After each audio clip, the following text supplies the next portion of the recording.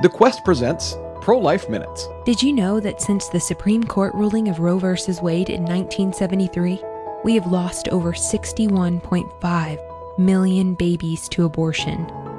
Now let's think about that. 61.5 million people would be like wiping out even more than the entire populations of the states of California and New York. Every 37 seconds in the United States, a baby is aborted. That is over 61 million babies that never got to be held or cherished. That means by the time I finish this sentence, an innocent baby will have lost their life. You might be asking what you can do to help. You can get involved by contacting your local center today. If you'd like to volunteer, contact 1-800-712-HELP to find your nearest pregnancy resource center.